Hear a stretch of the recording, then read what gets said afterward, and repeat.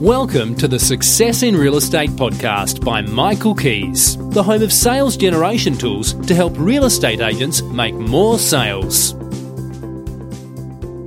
Hello there, this is Michael Keys, and today I want to share with you how to list in a tough market. Have you ever had something like this happen to you?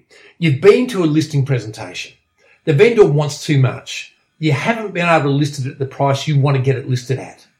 They list it with another agent at a higher price, only to see dismayed that the property is sold with the other agent down the track at a price you could have got, or even below that price you know you could have got. How does that make you feel?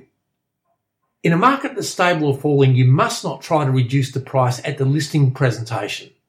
The salespeople who get this wrong are dream shatterers and continually see properties that they have been to listing presentations at sold by other agents. They get depressed and they wonder what they're doing wrong. The agents who get this right know that there's a process to go through to get these listings and then get them sold. I was talking to a guy today and he said to me, "Oh, give me another boom. I'll work 24/7.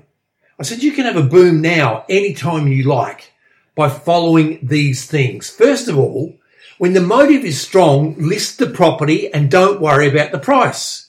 Secondly, relationships. The point of the listing presentation when there's a strong motive is to build a great relationship so the sellers like you and trust you. Not to take the hope away so that they feel there's no hope with you. And number three is team.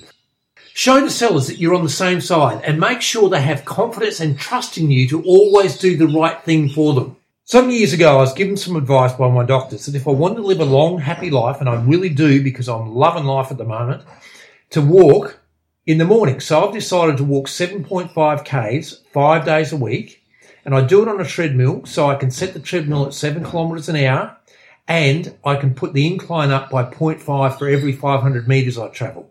Now, I don't feel like doing that every morning, but I do it because I trust my doctors. And the same thing with sellers.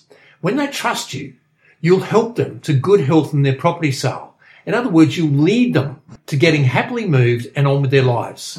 And you can't do this without them liking and trusting you. So if the motive is strong and you can build a good relationship where they trust and like you, then get the listing. Don't worry about the price at this stage. Never lose one of these listings because you think the price the vendor wants is too high. If the motive is strong, do this. List, reduce, and sell.